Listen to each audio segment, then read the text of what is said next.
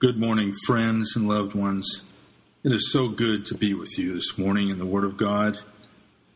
And I want to spend some time with you going over the truths of our life in Christ, expounding the Word of God and the glorious riches of Christ and our great wealth in Him. And I want to use the epistle of the Ephesians, verse by verse, going through this wonderful masterpiece of exposition of our absolute wealth in Jesus Christ and our walking in that wealth.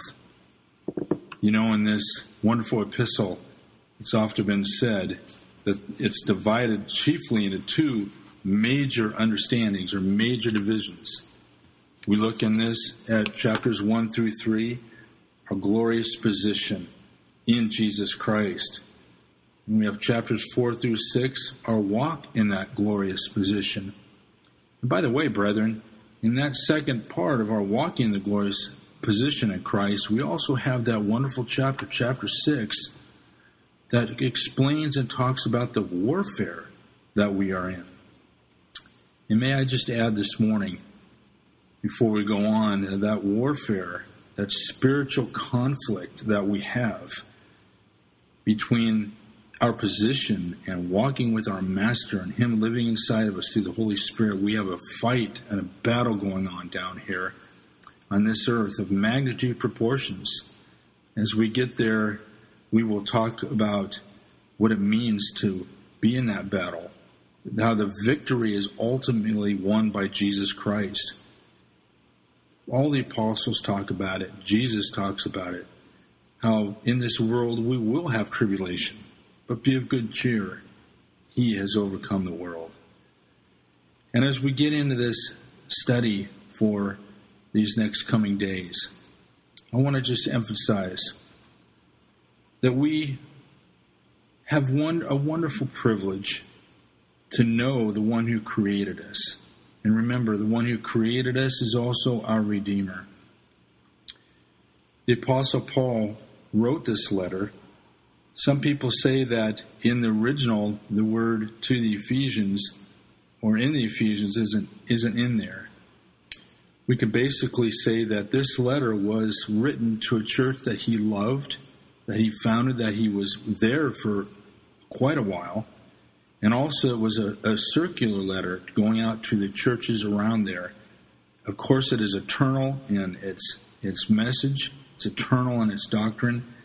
And it is for us today as well as for them back in the first century. This epistle is written, and I love it, to the faithful in Christ Jesus. The faithful in Christ. The ones who have come to understand our great position. Paul lays that out. Brethren, I think that the reason why the church is in such sad condition today, and I mean the church at large, God always has His faithful. And I want to speak in these series of messages to the faithful, to you and I, that we might have fellowship and understand these great truths. I believe that in these last days that we're in, biblical teaching is becoming a rarity. The majority of Christians, and I can go through different polls that have been taken, Barna polls and so forth, most Christians in this 21st century don't even know their wealth in Jesus Christ. They don't know their position and the great honor and privilege they have to be a child of God. No wonder Paul lays out in these first 3 chapters the absolute wealth we have, and we will spend time as much as we need to dissect and go through this wonderful epistle, this letter to these dear people, that Paul starts out and he says, Paul, an apostle of Jesus Christ by the will of God, listen to this, to the saints who are in Ephesus and faithful in Christ Jesus. We want to know, brethren, what God has for us. We want to know what His great vastness of wealth that He is willing to freely bestow upon us in the Beloved. As we go through this, I pray that we would really get a glimpse of our great position and our great calling. We are Christians not because we believe in a religious sect. We are Christians because we are in Jesus Christ. The Christian life is Christ himself. I want to start out these wonderful expositions by reading to you what Paul says the Christian life is. And I've often said this, but we need to understand in Galatians chapter 2, verse 20. Listen to this. I have been crucified with Christ. It is no longer I who live, but Christ lives in me. In the life which I now live in the flesh, I live by faith in the Son of God who loved me and gave himself for me. Jesus Christ gave himself for you and I individually. Do you realize that? Do you sometimes ponder that great understanding? Let me give you another piece of his word we find in Colossians chapter 3. If then you were raised with Christ, seek those things which are above, where Christ is seated at the right hand of God. Set your mind on things above, not on things of earth. Listen to this, friends. For you died, and your life is hidden with Christ in God. When Christ, who is our life, appears, then you will also appear with him in glory. Wow. The Christian life is Jesus Christ. We are Christians in the biblical sense, and we are born again not because of some creed, not because we label ourselves thus or go to any type of church or denomination. Brethren, we are Christians because we are in Jesus Christ. That is the Christian life. Paul says in 1 Corinthians chapter 3, verse 11, that there's no other foundation that can be laid that has already been laid, and that's the Lord Jesus Christ. We are in him, in Christ. We have died with Christ. And the Bible says if we have died with Christ, it is certain we will live with him. To the saints who are at Ephesus and faithful in Christ Jesus. Grace to you and peace from God our Father and the Lord Jesus Christ. Grace, wow. Unmerited favor. We've all heard that wonderful definition of it. Yes, it is unmerited favor. But what is unmerited favor? Is it because God all of a sudden just said, I just want to label some fancy word to you and you can go around and relish in that? Or does God tell us that for a reason? He wants us to understand his grace. What is grace? Listen to what Paul says in the epistle to Titus. He says, for the grace of God that brings salvation has appeared to all men, teaching us that denying ungodliness and worldly lust, we should live soberly, righteously, and godly in this present age. God gave himself for us. This grace, this kindness, is also explained by Paul in Titus when he says, not by works of righteousness which we have done, but according to his mercy he saved us. So God had mercy upon us. He loved us, and that opened the door that he might flood or lavish his grace upon us. We didn't earn it. We couldn't deserve it. And yet Paul opens his salutation to this wonderful letter and these truths that he wants to give us by saying, grace to you. Grace, my friends. God loves you. God sent his Son to die on a cruel Roman cross for you so that he might take your sin and pay the just penalty for it, and you get his righteousness in return. The one who comes to Christ and believes that he was on the cross for him, he dies, gets buried, and the Lord Jesus 3 days later rose again, and his righteousness is deposited to our account. That's grace, my friends. That's a free gift.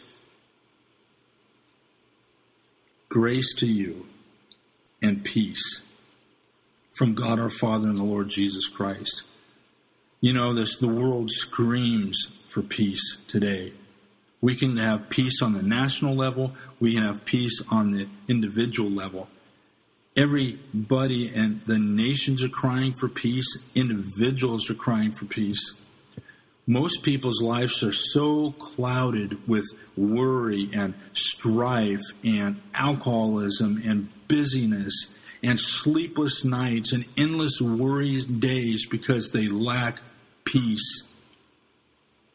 We need peace with God. We're at enmity with God because of our sins. The Bible says, but your sins have separated you between you and your God and has hid his face from you. But when we turn to Christ, we receive the forgiveness that he bought at the cross, and we are born again. We are saved. Remember our wonderful verse, and I turn to it because I dare not leave out one word or say it wrong, because this is Jesus Christ's answer to being born again. Listen to this. Remember John chapter 5, verse 24. And if any of you have listened to me for any length of time, you know that I love this verse. Because being born again, being in Christ, being a Christian today is so obscured. There are so many teachers out there that will give you a different answer. Will give you their understanding. There are so many deceivers out there, brethren. But this is what it means to be born again. John chapter 5, verse 24, Jesus said, most assuredly I say to you, he who hears my word and believes in him who sent me has everlasting life and shall not come into judgment, but has passed from death into life. Did you get that, brethren? Has passed from death into life. What is being born again or born from above? It's being passed from death, spiritual death, into life in Jesus Christ. So when we read Paul's introduction, he says, grace to you and peace.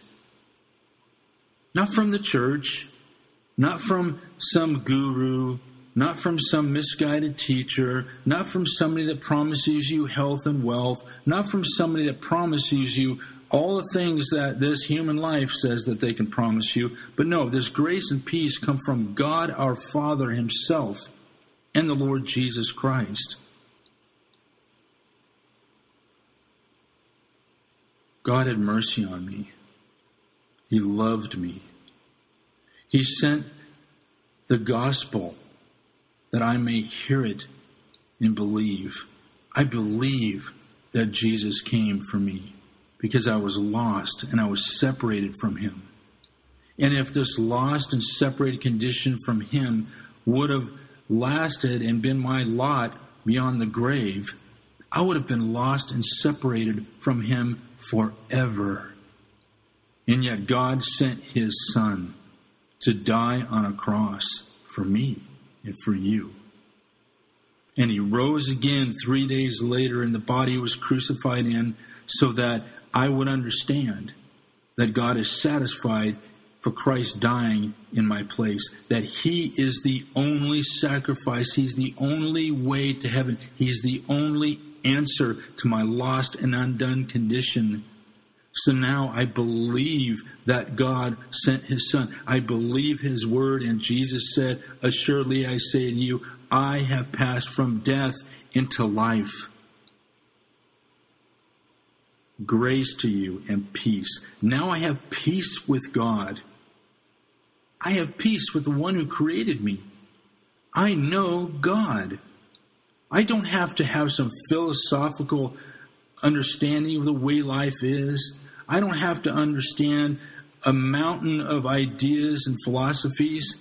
I don't have to reason beyond what my simple mind can understand. In the beginning, God created the heavens and the earth. I now know my Creator. I know him. Grace to you and peace from God our Father and the Lord Jesus Christ. I can now have the peace of God. I already have peace now with God because of Jesus Christ. But now I can have in my day-to-day life the peace of God, which the Bible says surpasses all understanding. Think about this, my friends.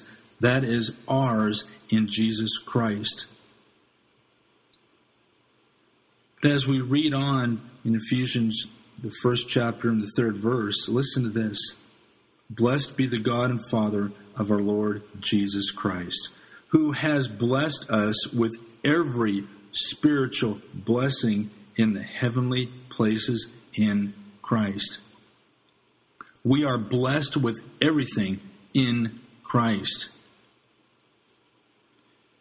Today, as we open this introduction to this new set of studies with the wonderful book of Ephesians, I want to emphasize the fact that where the real thing is, friends, there is always a counterfeit.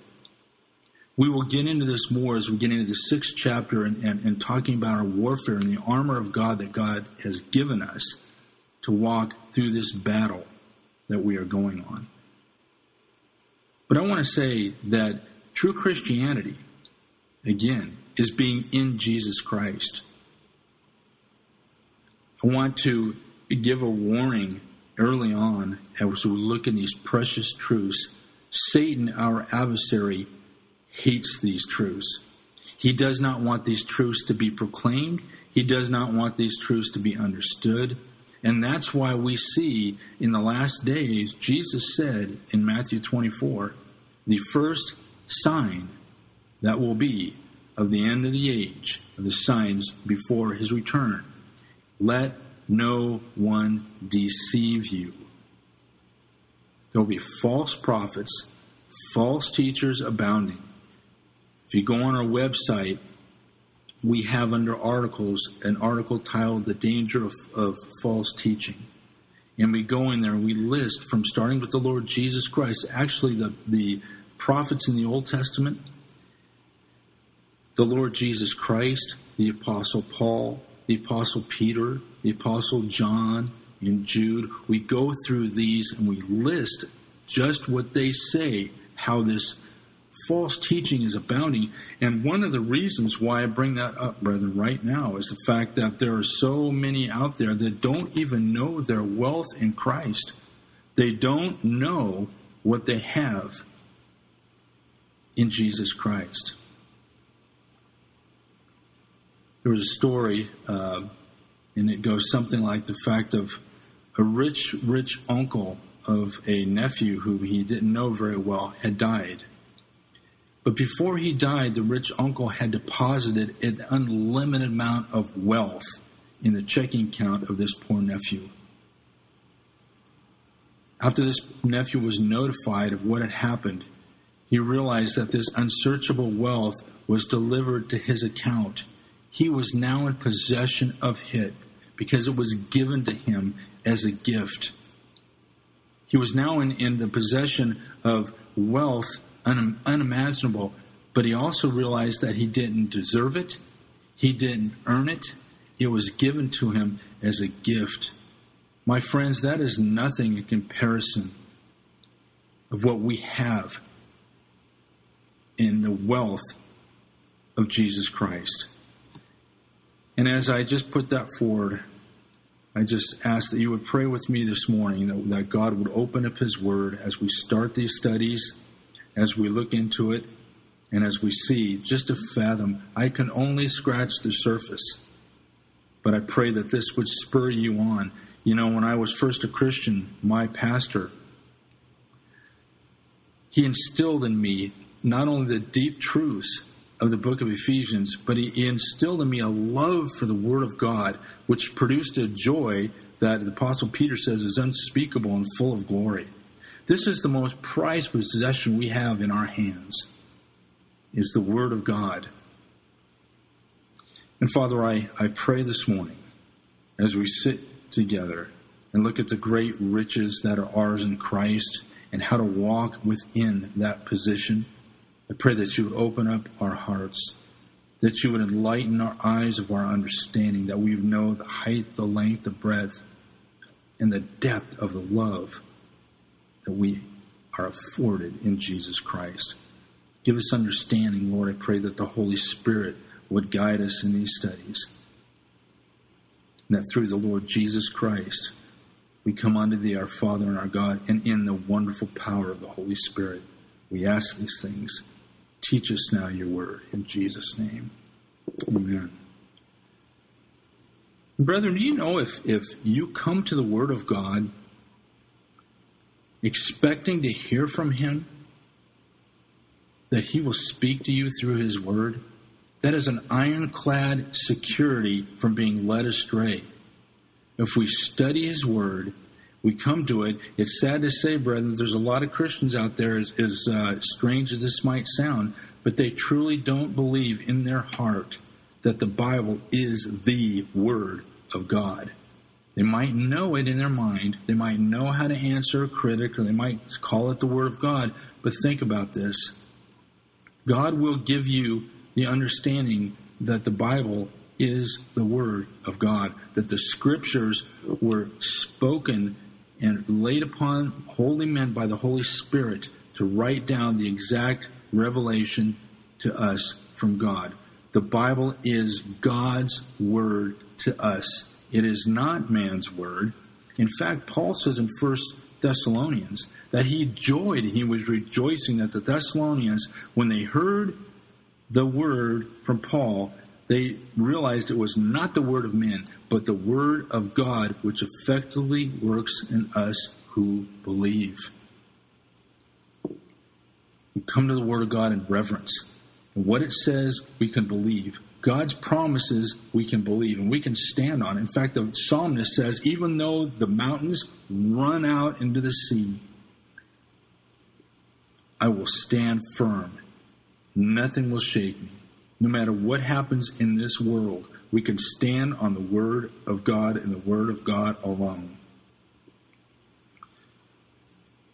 In verse 3, he says, Blessed be the God and Father of our Lord Jesus Christ, who has blessed us with every spiritual blessing in the heavenly places. You think about that, brethren. Let's go on for a little bit. We'll get back into this. Verse 4, just as he chose us in him before the foundation of the world, that we should be holy and without blame before him in love. He chose us in him. He chose us for himself in him before the foundation of the world. You know, this scripture, verse 4, has been taken by so many people and used for a proof text for Calvinism or proof text for something else. But this text proves that God, in his foreknowledge, and we'll get into that in a little while, maybe in some other studies coming on, but his foreknowledge means that God knows the end from the beginning and the beginning from the end. He knows things that will come to pass. And yet, we must not allow ourselves to think, well, maybe God chose some, but God didn't choose me. If we believe, as Schofield says, we are one of the elect, or God chose us just by the mere fact that we believe, that we've heard the gospel, that Jesus Christ died for our sins, that he was buried, and that he rose from the dead the third day, and he ascended to the Father, that we believe that Christ died for my sins, that we are saved. Remember the Philippian jailer in Acts chapter 16? After Paul and Silas were in the Philippian jail there, they were preaching the gospel. And he said that they put them in the inner jail, and they put them in stocks. And at midnight, Silas and Paul were praying and singing to the Lord, and a great earthquake happened, and the doors sprung open and everything. And the jailer came out, and he was just trembling, that he thought that the prisoner had escaped. And Paul says, we're all here, be of good cheer. The Philippian jailer, by the way, that's in Acts chapter 16, verse 30, if you really want to read it. The jailer brought them out, and he said to Paul and Silas, Sir, what must I do to be saved? Paul didn't say, well, you got to be baptized. Well, you got to do good works. Well, you got to go, and be confirmed. Well, you have to be No, Paul says, believe on the Lord Jesus Christ, and thou shalt be saved, you and thine house. He chose us in him before the foundation of the world, that we should be holy and without blame before him in love.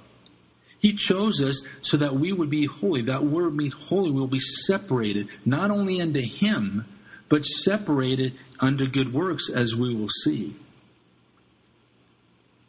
Separated unto him. He chose us to be his through Jesus Christ. Because look at closely again, the first part of verse 4. He chose us in him, in Christ, before the foundation of the world. Remember Jesus on the cross? He suffered more cumulatively than any man that's ever lived. After they had falsely accused him, after they had falsely blasphemed him and spit in his face and hit him and marred him, the Bible says, more than any man, stood before Pilate, and Pilate says, who are you? Don't you know that I have the power to crucify you or the power to release you? What did Jesus say? He said, you would have no power over me at all unless it would have been granted to you from above. Jesus Christ came into the world to save sinners, Paul says, of whom I am chief. He came for you, my friend. He came for me. He's calling through the centuries of love to people that would hear him, that would receive his message and receive his love and forgiveness of sins and offer of eternal life. So he chose us in him before the foundation of the world, that we should be holy and without blame before him in love, having predestined us, verse 5, to adoption as sons by Jesus Christ to himself, according to the good pleasure of his will. Did you hear that? Having predestined us. Predestination means to mark out or determine beforehand. God knows everything from the beginning to the end, and he marked out a perfect plan. He determined beforehand that those who would hear the precious gospel of his Son, that would believe, that would dare to believe that God sent his Son into the world for me and for you, that he took upon my sin upon the cross, that God punished his Son where I should have been punished for my sin. And yet I have a problem. I have a lack of standing with God. And yet God punished his Son for my sin and gave me a perfect standing and a right standing with himself. It's called justification. God gave me righteousness, all the righteousness of Christ imputed to my account, to my charge. So he chose us in him before the foundation of the world, brethren. Did you realize that? When was the last time you stopped and realized that you are chosen? You know, Jesus said, many are called, but few are chosen. Many are called. You know, I remember reading one time of a gentleman that was talking about the crucifixion, and Pilate had nailed up above the cross that saying, and he wrote it. This is Jesus of Nazareth, the King of the Jews, is the whole complete saying. And he wrote it in Greek, Aramaic, and Hebrew. And I remember one commentator saying he did that so that the whole world at that time could read in their own language who was up there bleeding to death on that cross. You know, I remember a story that I've told often, but it's near and dear to my heart.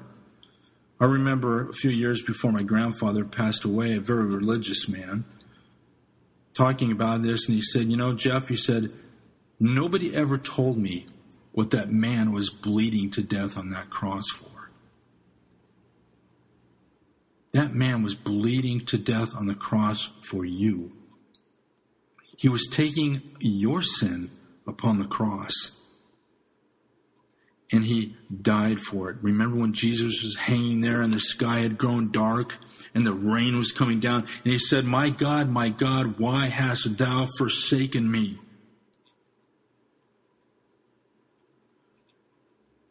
And yet we also see at the end when he said, it is finished.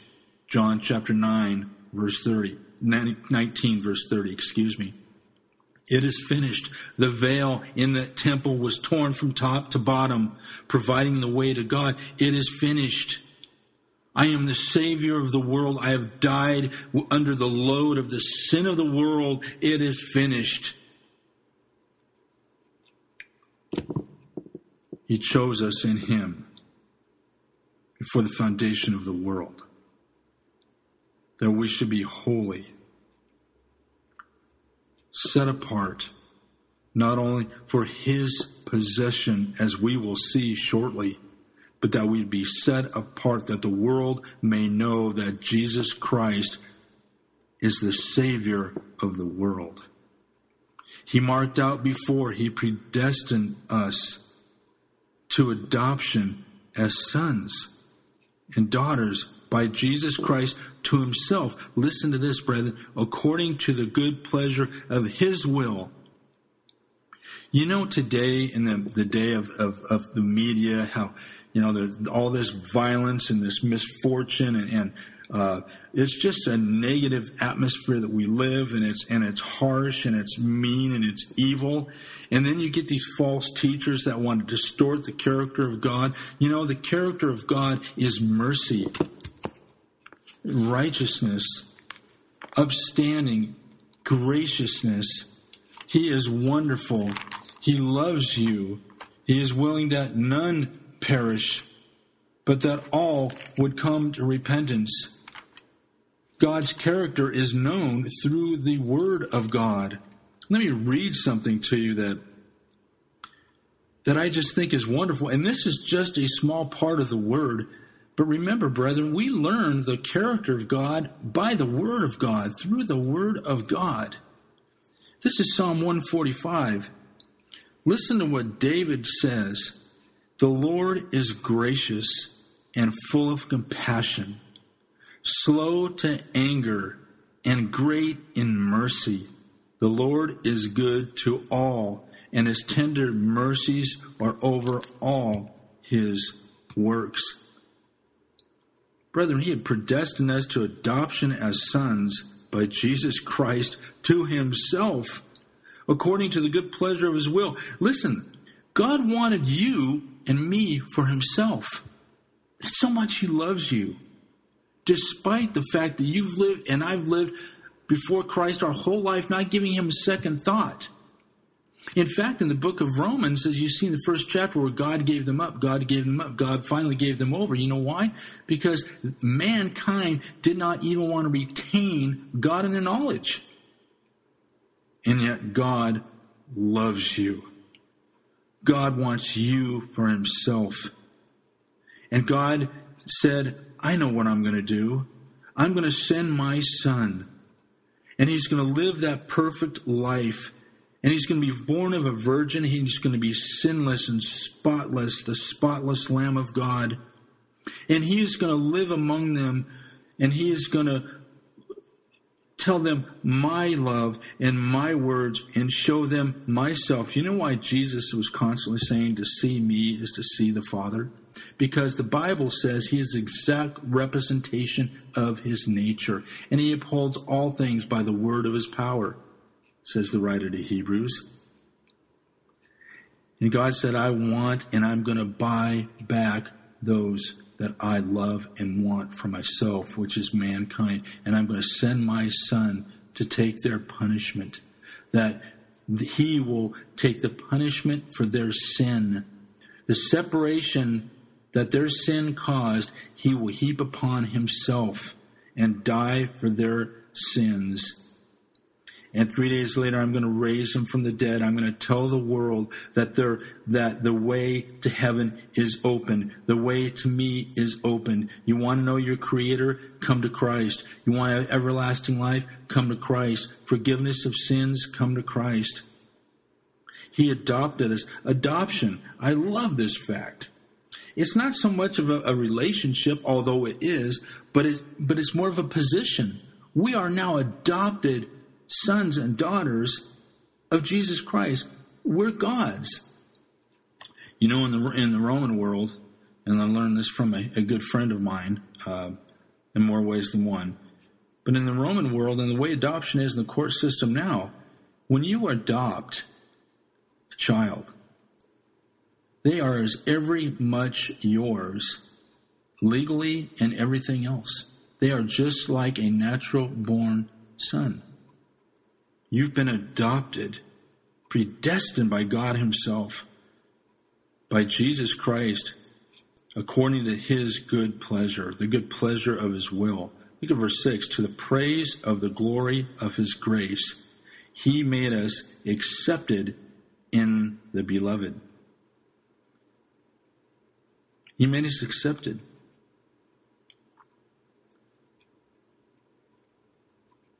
Our good works didn't make us accepted. Our church attendance, our good life, our trying to live by a principle, our trying to live by a philosophy. Our philosophy is live and let live. You know, if I don't hurt anybody, you know, I shouldn't, you know, or whatever your thing is. God, in his grace, remember the unmerited favor, we didn't deserve it, we didn't earn it. Grace is God giving himself to us freely in Jesus Christ. To the praise of the glory of his grace, verse 6, by which he made us accepted in the beloved. How did he make us accepted? By his grace.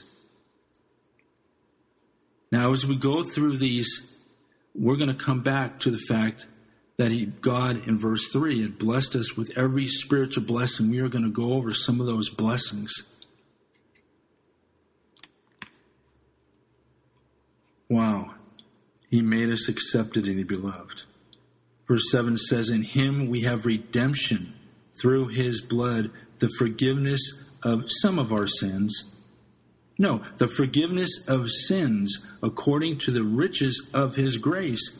Brethren, how are you forgiven? How are you redeemed and forgiven? You're redeemed and forgiven according to the riches of God's grace. We're not on probation. We aren't on a time limit. We aren't on, you better do good or you will.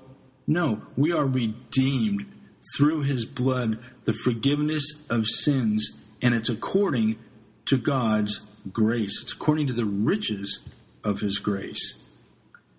Verse 8 says, which he made to abound toward us in all wisdom and prudence. Now I want to read down to verse 14, and then we'll get back into looking at some of these things. Look at verse 9. Having made known to us the mystery of his will, according, again, to his good pleasure, which he purposed in himself. Verse 10, that in the dispensation of the fullness of times he might gather together in one all things in Christ, both which are in heaven and which are on the earth. In him, verse 11, in him also we have obtained an inheritance, being predestined. The second time we see that word. Being predestined according to the purpose of him who works all things according to the counsel of his will. That we who first trusted in Christ should be to the praise of his glory. Now I know I was going to go to verse 14. Let me stop shy here at verse 12 for a minute. Let's look at this, brethren. Verse 7 says, in him we have redemption, which means paying back with a price. We were redeemed. We were bought back to God with a price. Remember, God is holy. He is just. God cannot allow sin to cohabit with him. There was a problem. We were separated because of sin. Jesus Christ bought us with his own blood on the cross. He paid the price. He was punished for your sin and mine. He tasted death for every man, because that's what sin is. Separation in the Bible is death, spiritual death. When we are in this body and without Christ, we are spiritually dead. And again, if that goes beyond the death of the body, we are separated from God forever, for eternity. Now the separation is over. I have redemption. I've been bought with a price, Paul says in 1 Corinthians. And the price was that Christ's blood was shed on the cross. And he died a vicarious death for you and I. The forgiveness of sins. And the end of verse 7, I love it. Again, it's according to the riches of his grace. If we knew the riches of his grace and the richness of our position and what standing we have with God, it will change your life. It will set you on fire for the Lord Jesus Christ. You'll love his word. You want to not only tell people of Christ, but to demonstrate that love and that change of life. I can't tell you how many people in early my Christian life, because again, I had a wonderful pastor that taught me these truths, had said to me, there's something different about you. I don't understand. That's why Peter says that sanctify the Lord God in your heart. Be ready to give an answer to everyone who asks of you with the hope that lies within you. You're different. What gives? What's going on? The devil wants to hide these truths. He knows he can't steal your soul because one born of God is God's possession. But what he can do is he can rob you of your joy. He can make your testimony of an effect. He can give you a very defeated Christian life, if you will. But we want to boldly proclaim him and look at these truths. Look at verse 8. He says, after he said that he were redeemed by his blood, the forgiveness of sins, according to the riches of grace, he says in verse 8, which he made to abound toward us in all wisdom and prudence, virtue or excellency, having made known to us, verse 9, the mystery of his will. What is that mystery? The mystery is something that was hidden in ages past, but is made known to us. Christ, the Lamb of God, was in the Father's mind eons ago, in eternity past. The mystery was that God would become a man and die for the sins of the world and pay the price that God's justice demands.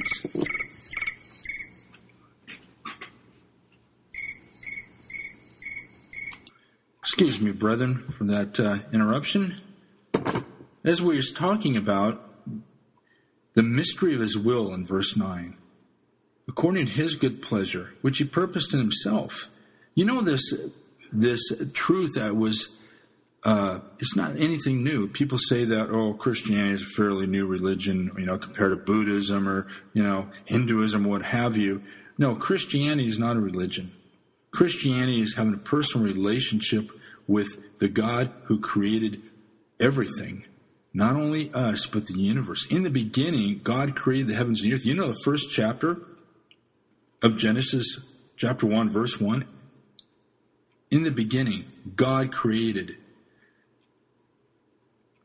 Jesus came out of the grave and said, you go and tell my disciples that I'm going to my God and your God, to my Father and your Father. It's a mystery that was hidden from ages ago and has been revealed to us. And this mystery, this plan from ages past, it's according to his good pleasure, brethren. It's purposed in him. In him. In him. I can't tell you how much in him. In fact, I want to take a little break right here, if you allow me that privilege. And I want to go over to the book of Colossians. You don't have to turn there if you don't want to, but I'm in Colossians chapter 2. And it's the believer's completeness in Christ. Listen, I'm going to read from verse 9 of chapter 2. Down to verse 13. Listen to these things. For in him dwells all the fullness of the Godhead bodily. And you are complete in him, who is the head over all principality and power.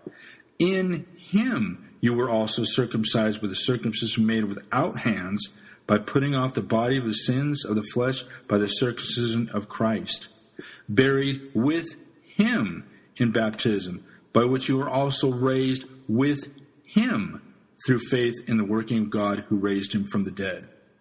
And you being dead in your trespasses and the uncircumcision of your flesh, he has made alive together with him, having forgiven you all trespasses. Wow. In him, the mystery, all of God was incarnate in Jesus Christ, became a man, and dying for the sins of the world and blessing us beyond our wildest dreams. Remember our rich uncle who died and deposited that amount of wealth into the poor nephew's bank account. And that might sound silly, but if we think about that, that is just a little bit of the love that God wants you to understand that he has for you and what your wealth is in Christ. He says in verse 10, he says that in the dispensation of the fullness, of times he might gather together in one all things in Christ, both which are in heaven and which are on earth, in him.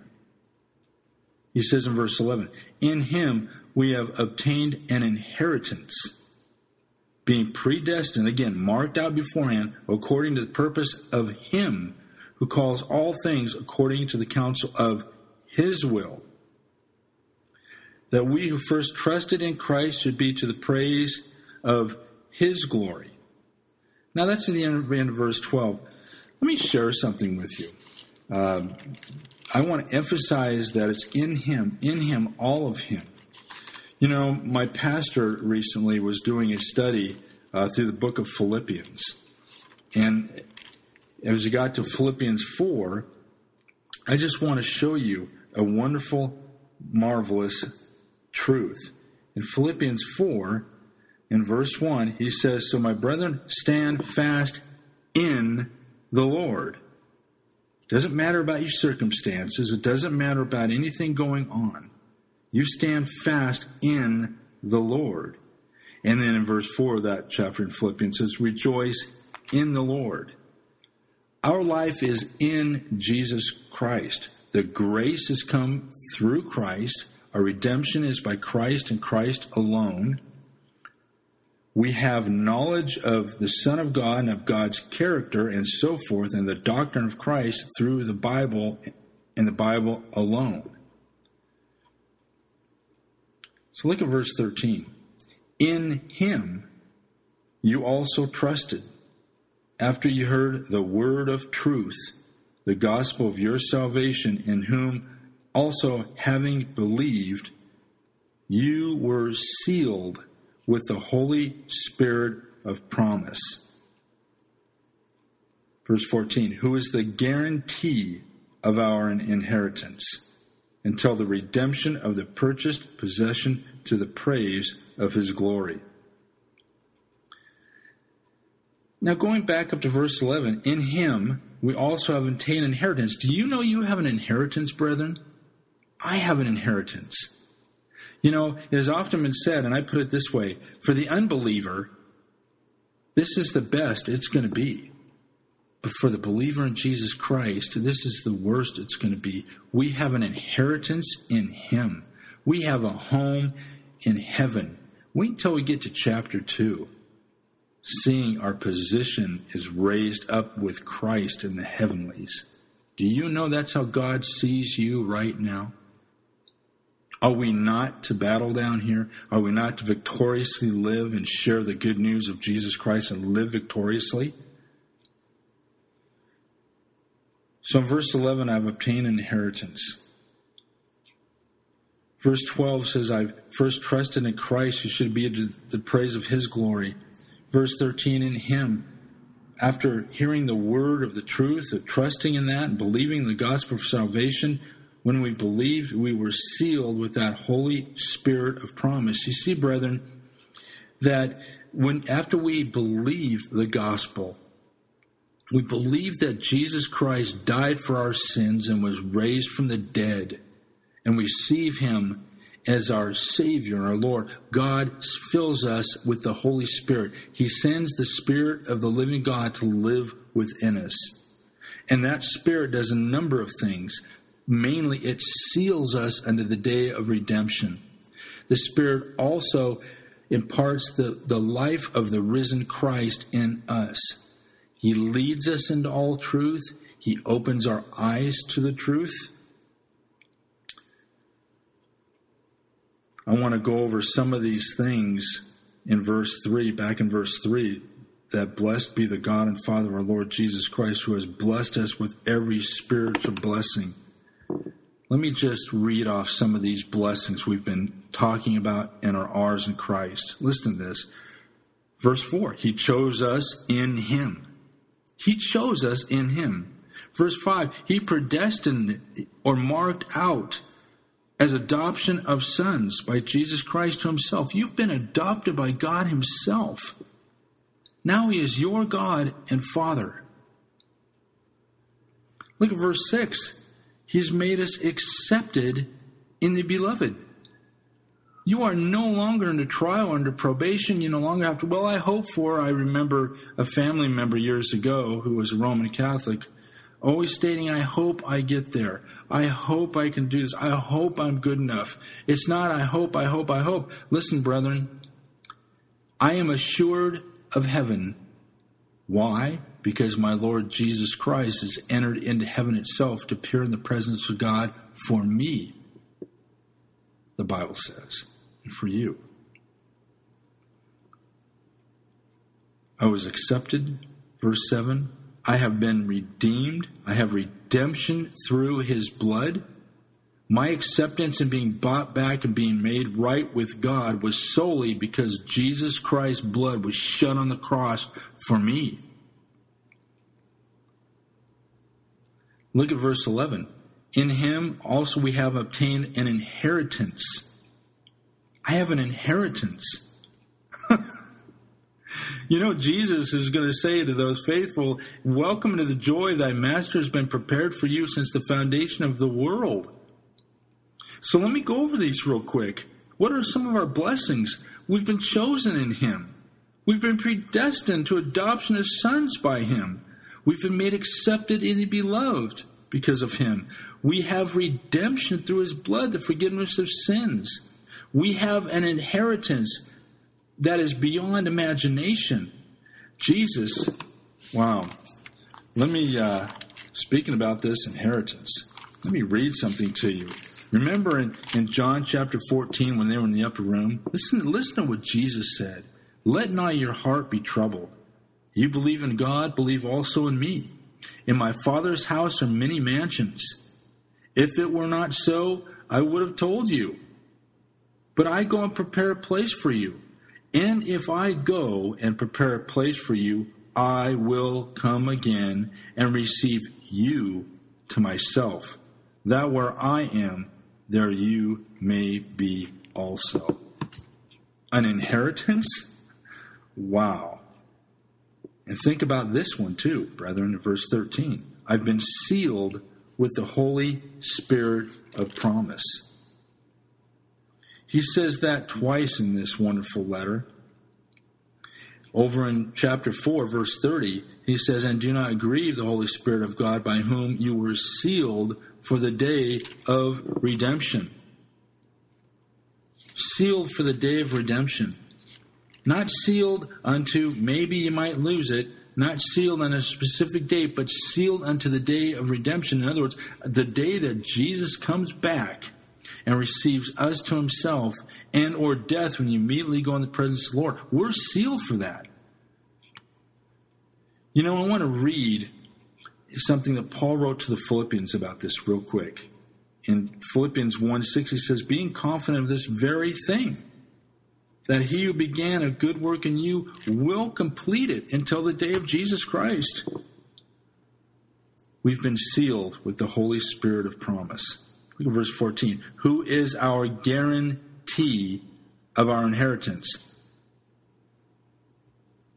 The Bible never talks about a guarantee because we've lived a good life. Oh, I guarantee I'll make it to heaven because I've been a good person. I had this recently, an individual say to me about another individual, they'll surely be in heaven because they lived a good life. No, the guarantee that is ours in Jesus Christ is that we were sealed by the Spirit Himself. That's our guarantee. The guarantee that we are forgiven of sins, that we have eternal life, that righteousness is charged to our account, that we have a right standing with God, and the Holy Spirit has come to live residence within us. That's our seal. That's our guarantee of our inheritance. And brethren, we're only on verse 14 of chapter 1. He's our guarantee. The spiritual riches of our blessing. I know this is a lot to take in. I know I get excited, brethren. Please don't let me get ahead of you. If I do, just take notes and go back and read some of these things. Remember, in verse 1, this is written to the saints in Ephesus, or to all the saints of all time that are faithful in Jesus Christ. Wow. You know, Paul will write to the Colossians, and he will say the same thing to the saints and faithful brethren in Christ. Faithful brethren in Christ will know the riches that is theirs, the absolute wealth of our position in Jesus Christ. No wonder Paul can write to the Philippians. I think it's Philippians chapter 1, verse 21. No wonder he can write, "For to me to live is Christ, and to die is gain." We have an inheritance, brethren, that has been bought for us. We are going to spend all eternity with the one who gave his life to set us free. The one who gave his life that we might know God and have eternal life in him. Wow. I want to stop here for today and ask that if you have never heard these truths, or if you have heard these for the first time, that you would thank the Lord Jesus Christ, first of all, for coming and dying for you. That you would thank the Father that sent the Son in the world to be the propitiation or the satisfying sacrifice for you, because he loved you that much. How can we turn away from such great salvation? How can we turn away from him who cries out from the cross, "I love you"? You know, the cross of Jesus Christ shows God's hatred for sin. Christ died for sin. God hates sin. And yet on the other side of that two-edged sword, God shouts and shows his love for us at the cross of Jesus Christ. If you've never placed your faith in him, if you've never realized that Christ died for you, that you might come to God, that you might have forgiveness of sins, then I pray that today you would come before him and kneel before him, admit that you're a sinner, and that you've been separated from God, who loves you and desires to have you for himself because of sin. And that you would receive the Lord Jesus Christ as your Savior from sin. And you will be, my friends, what they call born again, passed from death into life, and now God becomes your Father. Jesus Christ has passed from being a judge to your Savior and your Lord. I pray that you would give these things some thought, and what we've talked about today, some thought. Friends and loved ones, I appreciate the time we spent together. And when we get together next time, we will start from verse 15 of chapter 1. And as we go through this wonderful epistle, we will be going through the Bible, tying these truths together. How God from the beginning, all the way from Genesis, all the way through Revelation, unfolds his perfect plan of love and redemption through the Lord Jesus Christ. and the great riches that we have in Christ. Brethren, you are rich beyond all imagination. I pray that you would relish in that richness. And until next time, God bless you. I'll talk to you soon. Bye-bye.